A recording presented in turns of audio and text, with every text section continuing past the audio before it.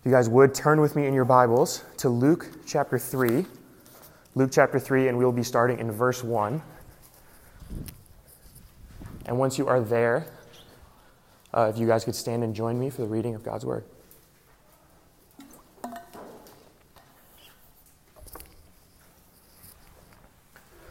Luke chapter 3 and verse 1 reads as follows. In the 15th year of the reign of Tiberius Caesar, Pontius Pilate, being governor of Judea, and Herod, being tetrarch of Galilee, and his brother Philip, tetrarch of the region of Iturea and Trachonitis, and Lysanias, tetrarch of Abilene.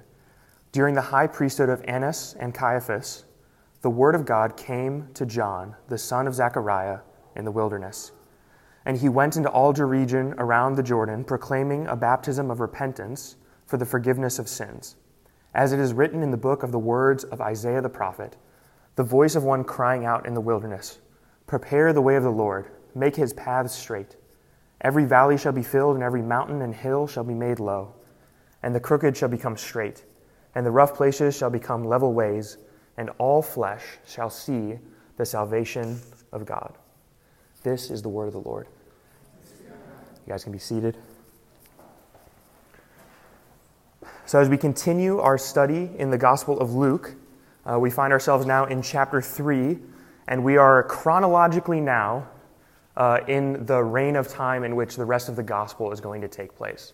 So the first few chapters of the Gospel of Luke, really chapters 1 and 2, have taken place over the course of just about 12 years of time. And now we have made another time jump into Luke chapter 3, where we find ourselves about into the time of the start of Jesus' earthly ministry. And this is preceded by John the Baptist beginning his earthly ministry. And in early parts of Luke, this shouldn't surprise us, because we're told that John the Baptist is going to be the forerunner for Jesus. And so in a very fitting way, Luke is going to continue to record the account of not only the beginning prophecy of how John is the forerunner, but also this later fulfillment of the prophecy, and that John is going out and becoming the forerunner of Jesus. But chronologically, we are now, the rest of the book of Luke is going to take place over the course of 3 years of time.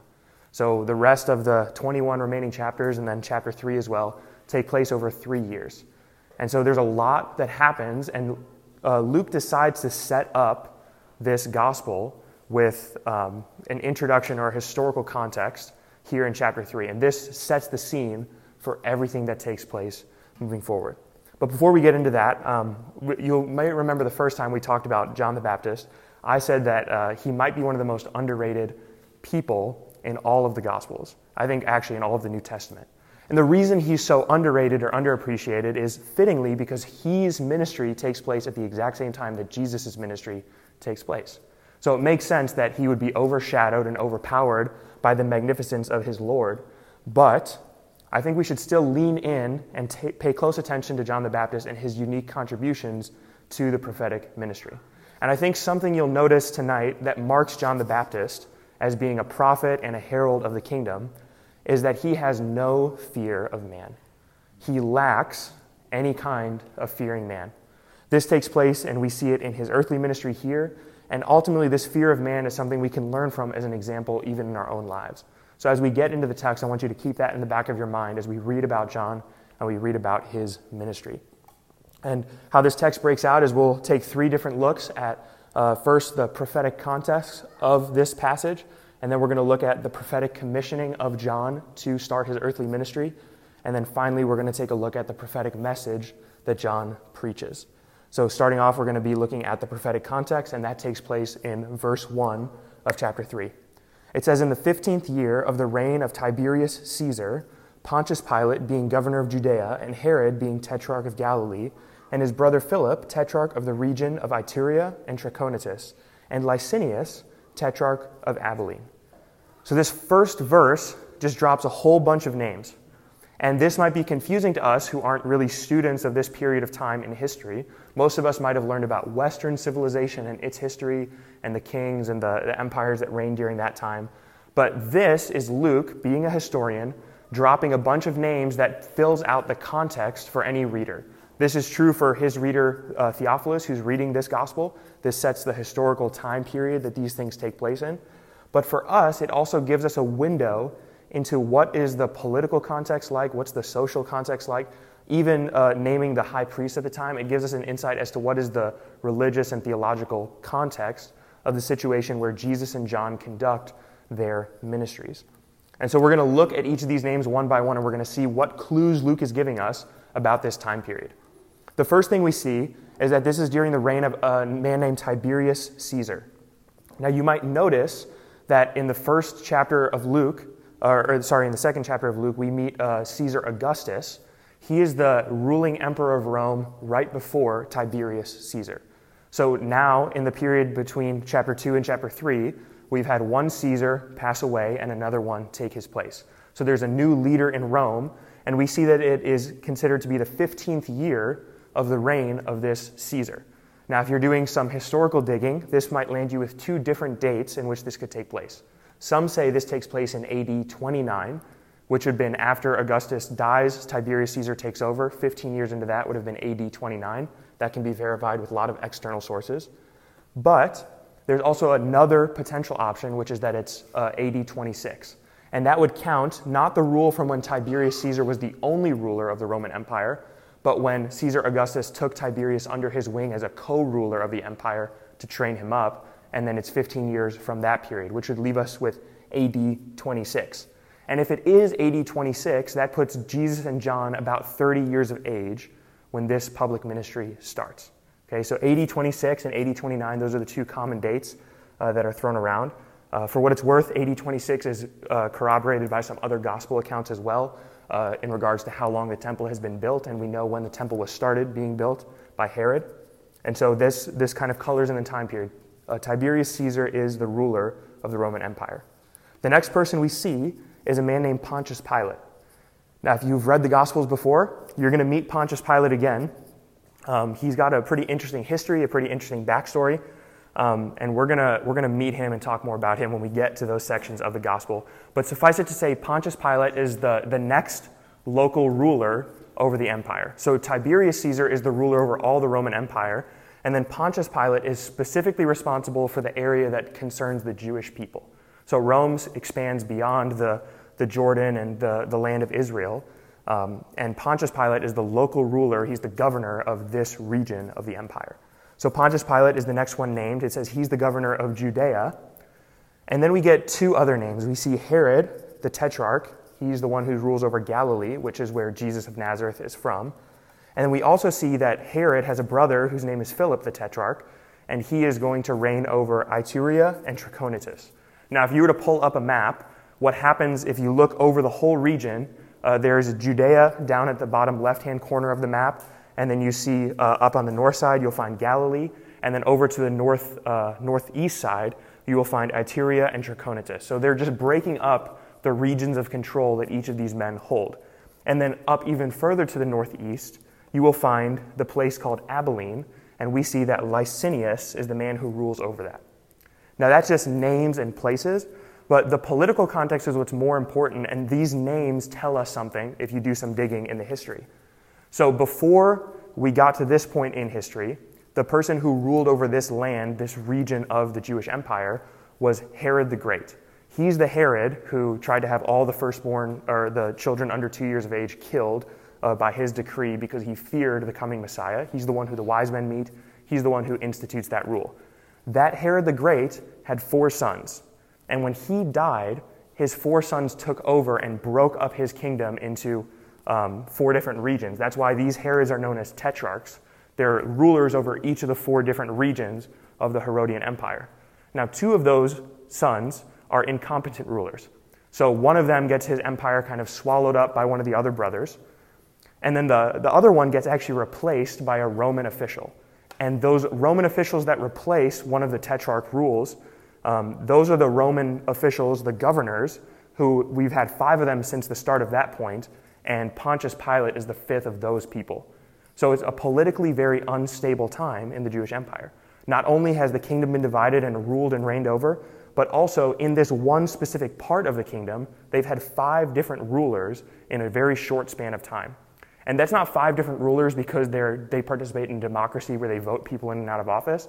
That's 5 different rulers because people are so incompetent that they get fired or killed and then replaced by somebody else. So this is a very politically unstable time for the Jewish people. Also, all of these rulers are either Edomites or Gentiles. And for the Jewish people, this is a very oppressive situation. The Edomites are their enemies, and you can read about that in the Old Testament. And the Roman Empire is the current oppressing force that sits over all of the Jewish people. And so into the scene comes John the Baptist and Jesus. And this context tells us about the political angst that the people were feeling. There's religious groups kicking up out of this called the Zealots, and their whole goal is to revolutionize and overthrow the Roman government and establish a new kingdom in Israel. And so this is still an expectation of Jesus even up until the night when he's betrayed, and all of his followers are waiting for the moment that he's going to, call his people to arms and they're all going to overthrow that local Roman government. And so this kind of sets the scene for why that was so prominent, because there's complete political turmoil in the land. The other thing to notice is not just the political context, but also you will see the religious or the theological context we find ourselves in. So when we last left Israel, if you were to pick up from the Old Testament, the last of the prophets finished their prophetic ministry prophesying about how the Israelites need to turn from their pagan idol worship and they need to turn back to the one true God. Now, 400 years roughly have passed since that point in time, and we find not pagan idol worship as the problem for the Israelite people, but rather legalistic worship of the one true God is now their problem. So they've substituted one issue for another, and we find this because we see that Ananias and Caiaphas are the high priests. And these 2 men are very famous. They actually dominate the religious landscape of the Jews, and they almost have a monopoly over what is and what isn't acceptable. They're the ones who put the Pharisees in power. They're the ones who put the Sadducees in power. They're the ones who get to govern what is and what isn't an acceptable temple sacrifice, what can and cannot be sold in the temple, what days the Jewish people celebrate as holidays. It's just 2 men who really control the sphere. And you might be wondering, why are there 2 high priests? According to Numbers, we can only have 1 high priest and he serves for a lifetime, and when he dies, he's replaced by somebody else. So why are there 2? Well, this also points us to the Romans meddling in Jewish affairs, because the Romans didn't like the fact that Annas had so much political sway and influence over the people. He's their top religious guy. And so they didn't like that he was sitting in office for so long, so they remove him from office and they put someone else in his place. And they remove that guy from office, put someone else in his place, and it's actually 5 people down the line, and we find Caiaphas is the current person who's acting as the high priest. But this points us to the Romans' involvement in all aspects of Jewish life, including even their religious practice. But Ananias is really, most commentators will say, the person who's running the show. Although he's not in power officially, he's kind of like the guy who runs everything from behind the scenes. He still has all the sway, he still has all the power, and even the people who replaced him are all his sons, and Caiaphas is his son-in-law. So he has family political sway over the whole religious empire that is taking place. And so not only are the Jewish people being oppressed by political forces and social forces, they're also being oppressed by the religious, legalistic practices of the Pharisees and these high priests who put burdens upon the people that they cannot bear. And so this is where we find John the Baptist. And so the context that we find ourselves in is one that's not of neutral importance. The context is always important for where the gospel is preached and how the message is proclaimed. And we find that John the Baptist is placed in a point in history that's like a breaking point. This is what we would call a prophetic context. This is where something's going to go, and it's either going to be really, really good or really, really bad, but it can't stay just as it is right now. And so that's the kind of historical context that we find ourselves in. And so that's going to move us into understanding John the Baptist's mission, and now we're going to see how this transitions into his prophetic commission and what he is called to do by God. So if you look with me in verse 2, after we see that it's Ananias and Caiaphas, it says that the word of God came to John, the son of Zechariah, in the wilderness. And he went into all the region around the Jordan, proclaiming a baptism of repentance for the forgiveness of sins. So you see, John the Baptist receives a word from the Lord, and he's in the wilderness when he receives this. So he grows up, and he was raised in the wilderness. We see that at the end of chapter 1 of Luke, that John the Baptist grows up in the wilderness. And here he's in the wilderness, he receives a word from the Lord, and then as a prompting of this word of the Lord, he's going to go out into all the region, and he's going to preach this baptism of repentance and of the forgiveness of sins. Now, there's a few words in Greek that you could use to describe the Word of God, and many you might be familiar with. One of them is logos. That's the one that is John chapter 1, right? The logos was with God, and the logos was God. That's one way to describe the Word of God. That has like an all-encompassing sense to it.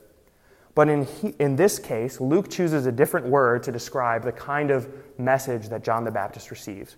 He uses a different word, and this word has more of a connotation of a direct divine call or a direct divine commission for his ministry. And this word is the one that is chosen here by Luke, and so we can understand that this is not just a general revelation of Scripture that John receives, but it's a unique calling that he receives from God to go out and do whatever comes next.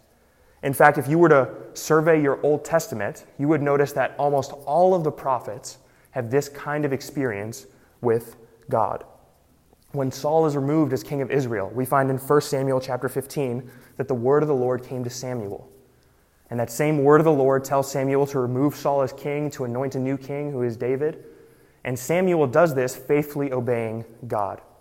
In Jeremiah chapter 1, verse 1 and 2, we see that these are the words of Jeremiah to whom the word of the Lord came. So Jeremiah writes words, but these words are a reflection of the words that he has received from God.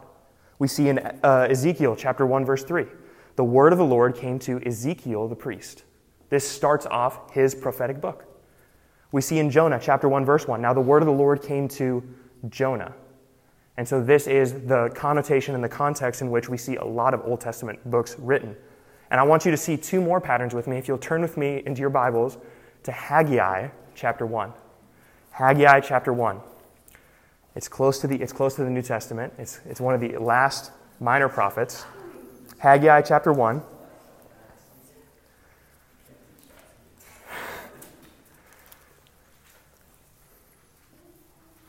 And I want you to see the pattern with me that Luke is emulating as he is telling his gospel account of John the Baptist.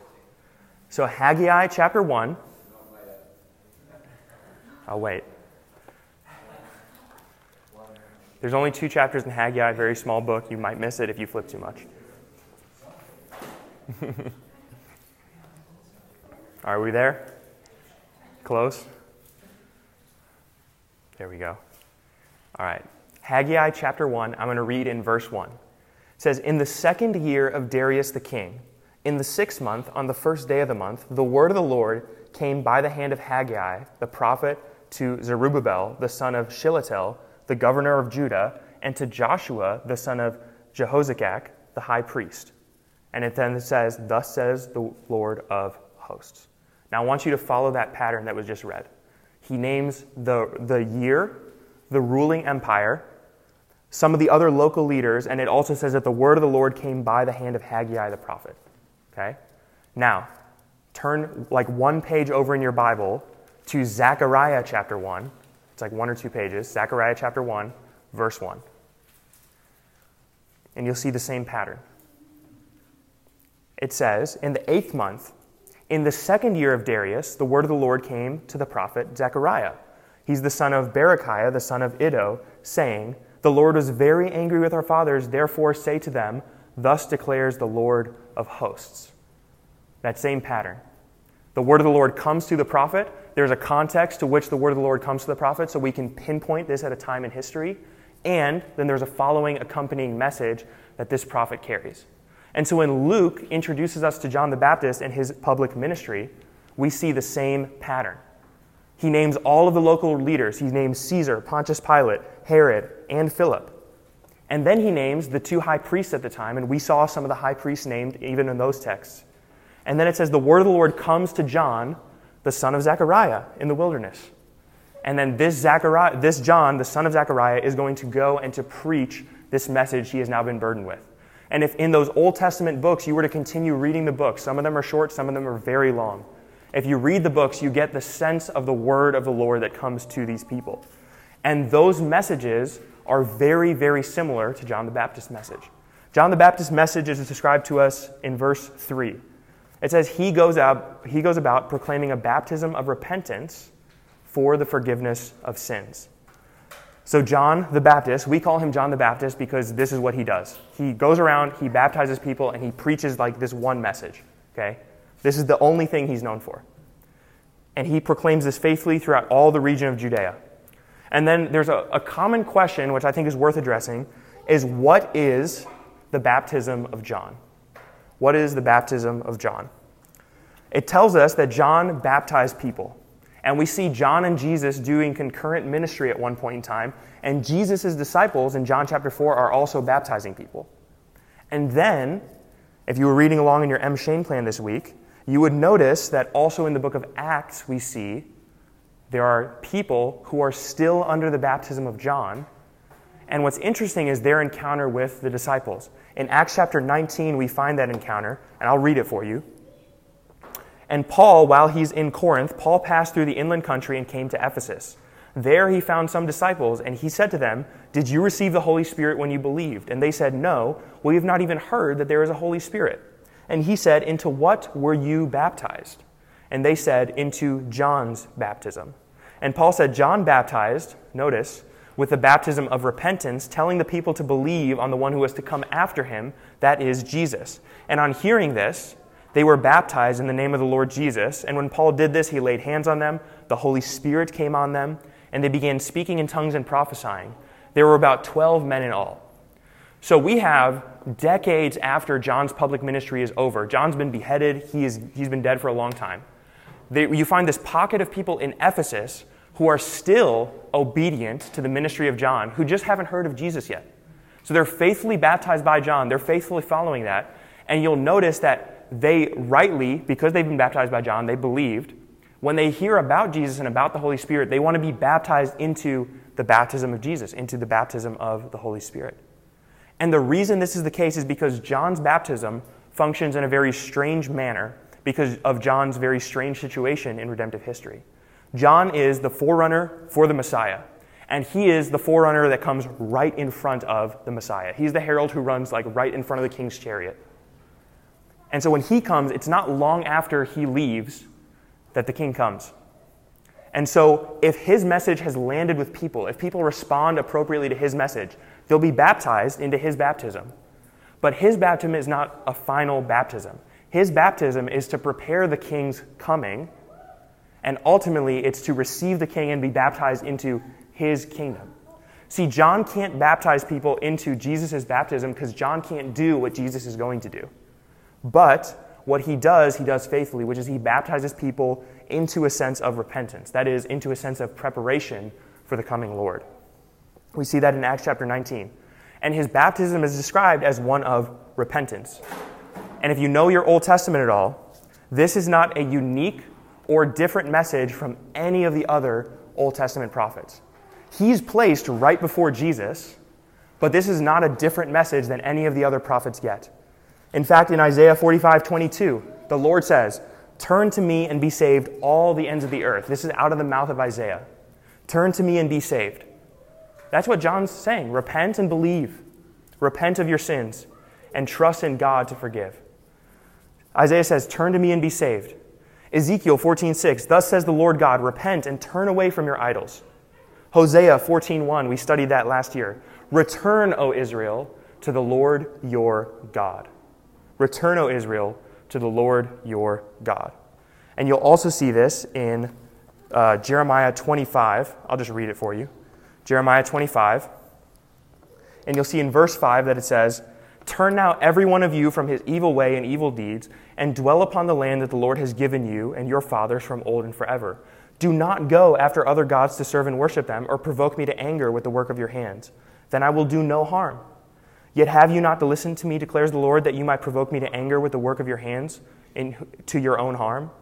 So the Lord recognizes that people are rebelling against him, and his message through the mouth of Jeremiah is repent, turn, and I will receive you. And when John the Baptist comes, his message is repent for the forgiveness of sins because God is coming.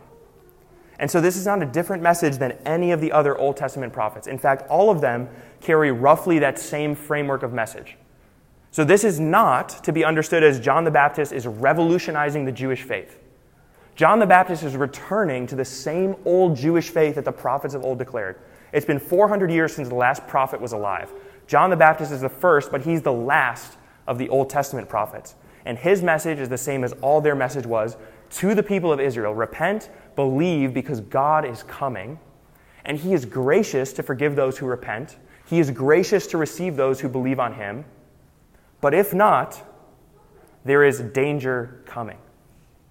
There's danger coming.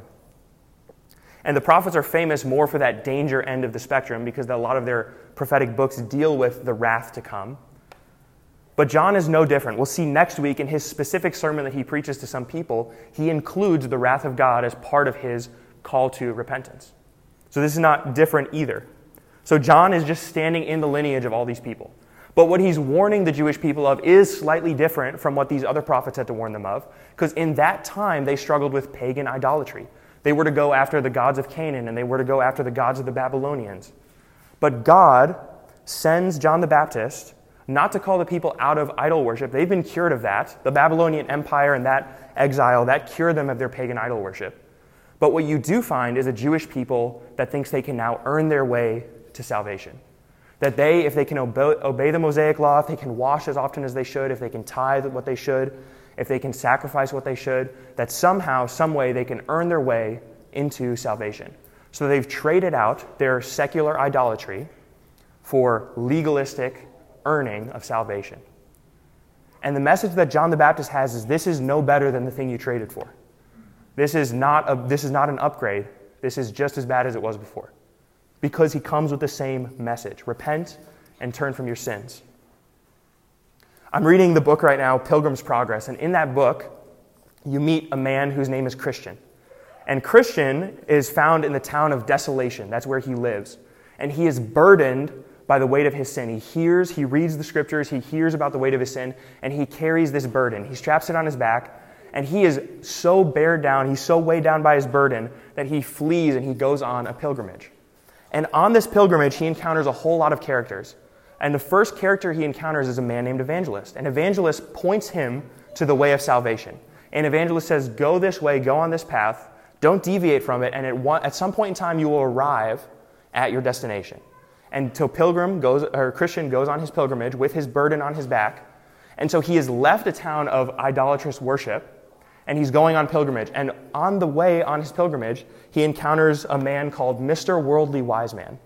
And what Mr. Worldly Wise Man has to tell him is, you don't need to go on that journey. That journey is really hard. There's a whole lot of trouble waiting for you. Instead of going on that pilgrimage, go down this road to Mr. Legality's house. And Mr. Legality has all the cures that you could ever want. And Pilgrim sees these words as good. He sees that's a good. It's an easier path. It's a shorter journey. And so he turns down the road towards Mr. Legality's house, but he doesn't even make it there because there's a hill in between him and Mr. Legality's house called Mount Sinai. And the problem with Mount Sinai is no matter how good Mr. Legality's advice is, Mount Sinai will crush anyone who tries to come past it. The law is so great, the burden is so heavy that no one can bear it. No human person in their right mind would even attempt to bear it, to even walk past it. And what happens ultimately is Pilgrim is with his burden carrying, he's right in front of Mount Sinai, and he doesn't even want to walk past it. He's so scared. And his burden is heavy, and he doesn't know how to get rid of it. And he bumps once again into Evangelist, who finds him straying off the path. And Evangelist points him once again, go down this road. And Pilgrim arrives at a different location. He goes down the road the way Evangelist pointed him to. And when Christian gets to this new house, he meets a man named the Interpreter. And the Interpreter takes him and shows him all kinds of rooms, all kinds of different things. But the last thing that the Interpreter shows him before he sends him further on his way is he shows him a room where Pilgrim starts running up a hill. And at the end of this hill, he sees the cross. And when he sees the cross, unlike when he saw Mount Sinai, his burden spontaneously falls off his back. And he's now been unburdened, not because he could get there, not because of anything that he did, but because the man who hung on the cross released the burden from his back, and it falls off of Christian onto the man on the cross.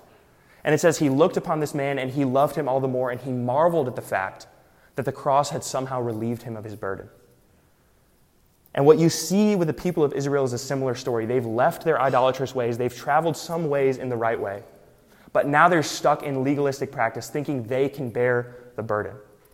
And in Acts 15, we know that they struggle to bear the burden because Peter gets up and says, "Why do you want to put on the Gentiles a burden that even we couldn't bear, nor our fathers? So therefore, let's do away with the Old Testament laws because Christ Jesus has filled them all." And so they decide that you don't need to be circumcised to be a Christian. You don't need to follow the Jewish legal codes to be a Christian. And this is what Paul goes on teaching as he continues to convert people to the faith. And this is even true today, and I fear the church has strayed back towards legality, thinking that if we go to church enough, if we tithe enough, if we do enough good works, if we're involved in enough good ministry, and even if we say the right things and pray often enough and read our Bible enough, that somehow, some way, God will get rid of our burden because of what we've done. But what God says is full stop. At the cross, the burden's been taken care of. You don't need to do anymore. Now, we obey and we're obedient out of response of the good gift, and Christian continues on pilgrimage out of response of the burden being lifted. But he doesn't think that the longer he goes on pilgrimage that somehow the burden will then be lifted, that he will earn it in any way. And you and I need to remind ourselves of this truth daily. Because we, like the Jewish people, tend towards legalism. We tend towards self-righteousness. We tend towards earning our salvation. And John comes into this scene and warns them to repent because of the forgiveness of sins. And there are many people who respond to John's message. There are many people who get baptized and they repent and they believe. And ultimately, there are many people who at this moment think that they've repented. But when Jesus comes and he preaches his message, there are many who fall away. And so the warning is to count the cost, to consider the massive cost of what it is to authentically repent. Because it's not just something we can do casually. It's not something you can do once and just be done with it. It is an ongoing self-denial, self-death that Jesus calls us to, and that John calls the people here to. And so we see that not only is the context significant, but also we see that John has a specific commission that he's been given. And then the last thing that we're going to see is the specific message that John has, the prophetic message of John. And you will see this starting in verse 4, the prophetic message of John. It says, "As it is written in the book of the words of Isaiah the prophet, the voice of one crying in the wilderness, prepare the way of the Lord. Make his paths straight. Every valley shall be filled, and every mountain and hill shall be made low, and the crooked shall become straight, and the rough places shall become level ways, and all flesh shall see the salvation of God." This is the message of John's ministry. And this is a quote out of Isaiah chapter 40. And if you have time this week, I would encourage you to look at Isaiah chapter 40 and compare it to the text that's written here and kind of compare and contrast the differences. I'm going to point out some of them that are worth noting, but I would like you to go back and look at how the quotation is used initially and how it is used later, here by Luke. Luke quotes this, but he quotes it along with several other of the Gospels. Mark and Matthew also quote this text. But Luke is the only one who quotes several verses out of this text. Luke, when he quotes it, he chooses to go all the way to verse 5 of Isaiah chapter 40, which is significant. And so we're going to take a look at why that is. So the message is this. John is the voice of one crying in the wilderness. And his message is preparing the way of the Lord. He cries out, "Prepare the way of the Lord. Make his paths straight. Every valley shall be filled, every mountain and hill shall be made low, and the crooked shall become straight, and the rough places shall become level ways." And there's a whole lot of imagery going on here. And so the question is, what exactly is Isaiah talking about? What exactly is Luke talking about? And what was John talking about when he was saying these words? So John says, "Prepare the way of the Lord." Remember, John is the forerunner, the messenger, the herald who goes before the coming king. And his message is one of a herald. This imagery is one of a Near Eastern king who's going to go through conquering a land.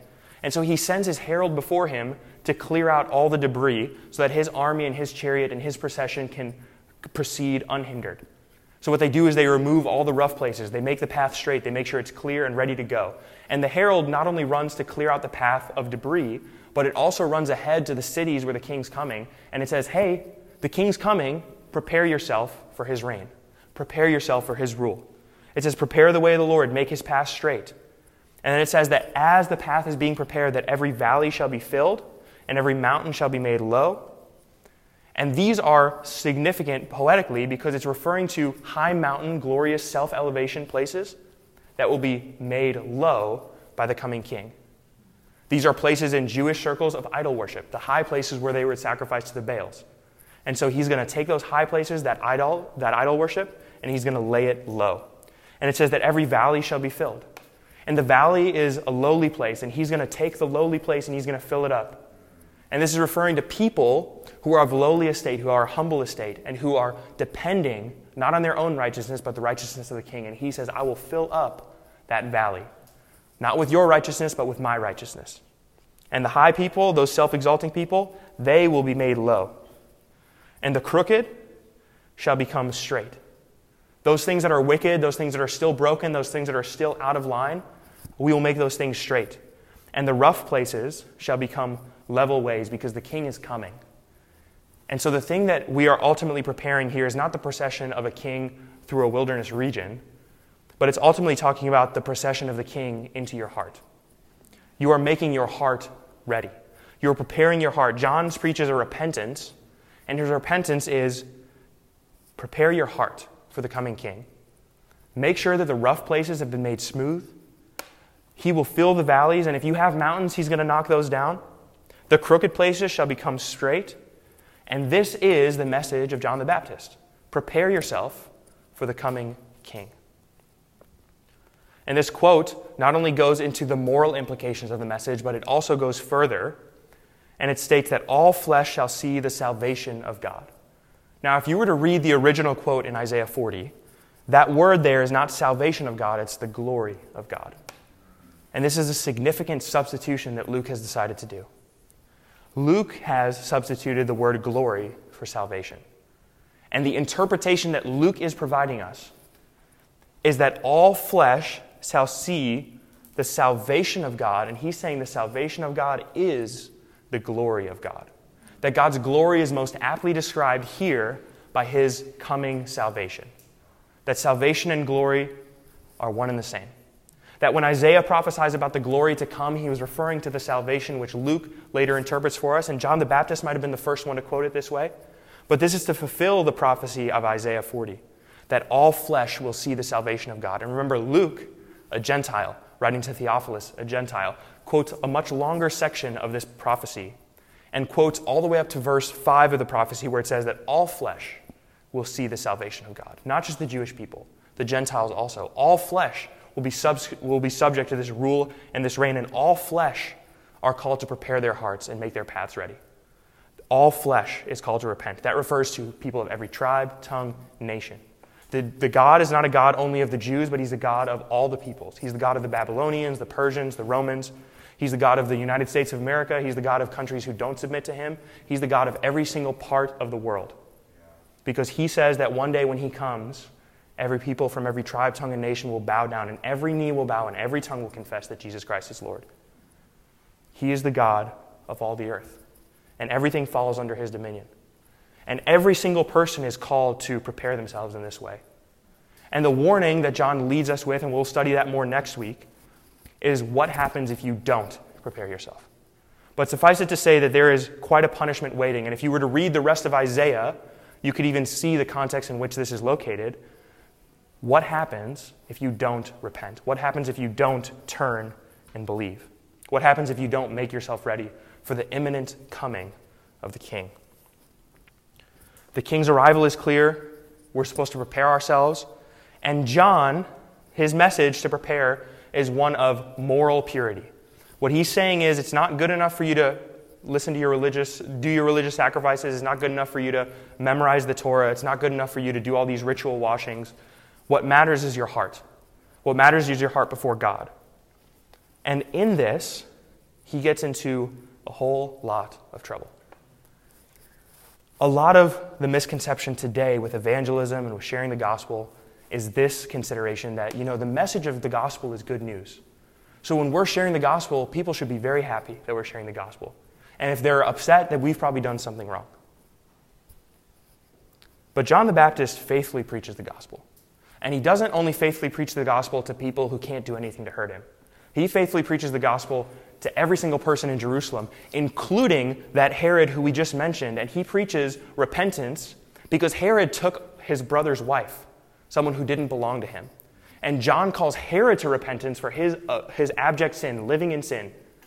And Herod starts off by throwing John in jail, and John doesn't repent. He continues to say the same message over and over and over, and he vexes Herod's wife, and he vexes the daughter of Herod's wife.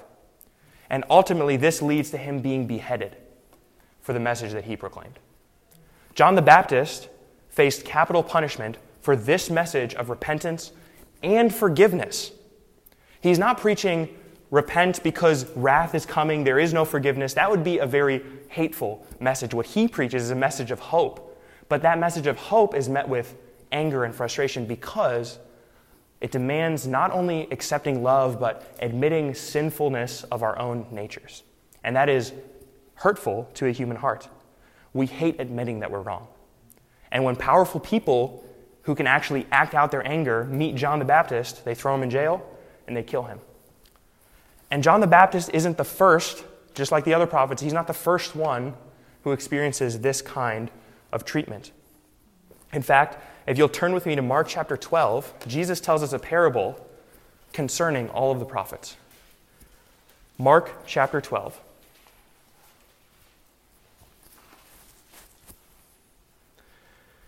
And he began to speak to them in parables. A man planted a vineyard and put a fence around it, and dug a pit for the winepress and built a tower. And he leased it to tenants, and then he went into another country. And when the season came, he sent a servant to the tenants to get from them some of the fruit of the vineyard. And they took him and beat him and sent him away empty-handed. Again, he sent to them another servant, and they struck him on the head and treated him shamefully. And he sent another, and him they killed. And so with many others, some of them they beat, some they killed. And these are the servants, the prophets, who God is sending to the people. And they beat them, they scorn them, they shame them. Some of them they kill. And he sends servant after servant after servant to these wicked tenants. And then it says, in verse 6, he still had one other, a beloved son. And finally he sent him to them, saying, they will respect my son. But those tenants said to one another, this is the heir. Come, let us kill him, and the inheritance will be ours. And they took him, and they killed him, and they threw him out of the vineyard. What will the owner of that vineyard do? He will come and destroy the tenants and give the vineyard to others. Have you not read this scripture, that the stone that the builders rejected has become the cornerstone? And this was the Lord's doing, and it is marvelous to our eyes. And the Pharisees understand exactly what Jesus is saying, because you'll see in verse 12, they were seeking to arrest him, but they feared the people, for they perceived that he had told this parable against them. So they left him and they went away. Jesus, talking about all of the prophets that God has sent to the people, says that some they beat, some they scorned, some they mocked, but they're preaching a pretty logical message. The owner of the vineyard, you're the tenants, you're leasing this place out. The owner of the vineyard wants some of his cut, the thing that's rightly due to him. And instead of these tenants paying it, as they ought to, giving themselves to the Lord, they take the servants and they beat them, and they think that's going to solve their problem. They shut up the one servant. And the Lord, the master of the vineyard, sends another and another and another. And he sends all kinds of servants, and ultimately he sends his son, whom they also kill. And so the message of Christianity, the prophetic message of repentance, is not one that is typically received kindly by the world. It is not one that we should expect to meet without any kind of resistance. It's offensive. The gospel is offensive to the wicked heart. And we see that Jesus preaches about this, but we also see that not only is it the case that some people preach faithfully the message, but we also see it that there are some who are false prophets who come proclaiming to preach the gospel, proclaiming to preach the message of God, but not preaching it. You'll see this in 2 Kings 22, where there's a king who wants to go invade a foreign army. It's King Ahaz, and he has 400 prophets who he's paid off to prophesy and predict the future in his name. And every time they predict something, it's something good. You're going to win this battle, you're going to beat this kingdom, you're going to reign and rule over this land, don't worry about that sickness, you're going to be just fine. But there's one prophet who faithfully preaches the word of the Lord, who doesn't agree with these 400. And King Ahaz knows this, and he says, I don't like to listen to that guy because he's always saying bad things about me.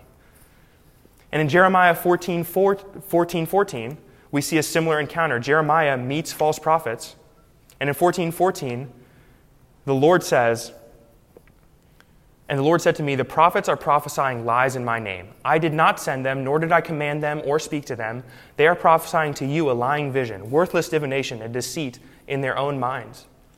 Therefore, thus says the Lord concerning the prophets who prophesy in my name, although I did not send them, and who say, sword and famine will not come upon this land, by sword and by famine these prophets shall be consumed.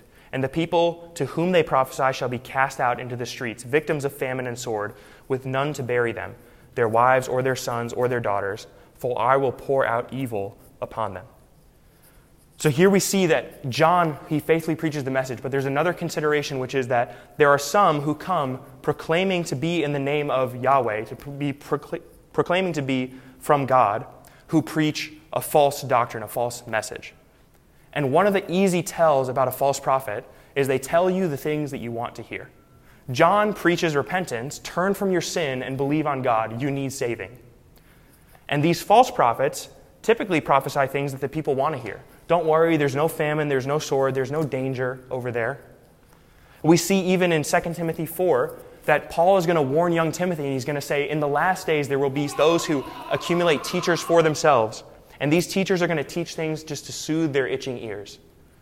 And so just because someone claiming to be on the side of the faith, to be with the church, that does not automatically mean they are not a false prophet.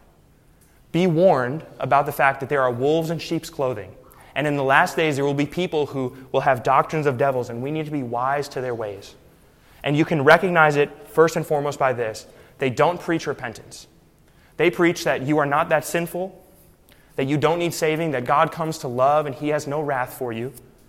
And ultimately, you can stay as you are. There's no harm coming.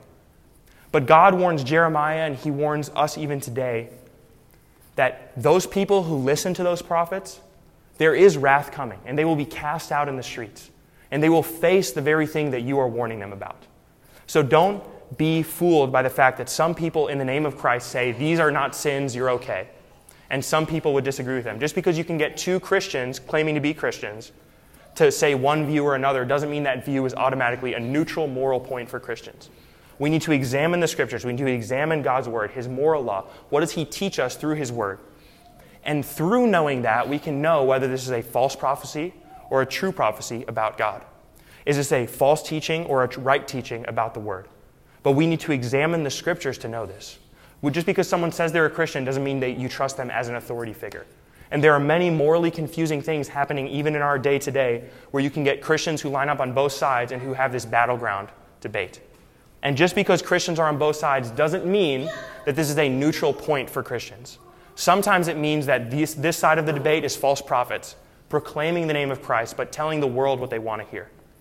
And this side is people who are telling the hard truth, but truth that is biblically right. And so we need to be wise to those ways. But the real thing is that true prophets, they preach the gospel faithfully. They preach the repentance of sins, belief on the Lord Jesus Christ, and salvation by grace alone, through faith alone, in Christ alone, for God's glory. Not for man's salvation, but for God's glory. And not ultimately for our good, but for the glory of our King, which is ultimately our good. And so we need to be wise, to sharpen ourselves, to prepare ourselves for these false doctrines.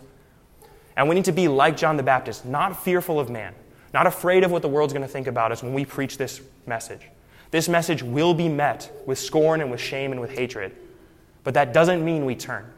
In fact, Scripture tells us to be faithful even to the bitter end. If that end is death, if that end is the loss of a job, if that end is the loss of a friendship, you need to be faithful to the message you've been entrusted with. That is the call and the command of Scripture. Let's pray. Lord, we thank you for your word. Lord, we pray that tonight and this week and throughout the coming months and years that you would continue to strengthen us.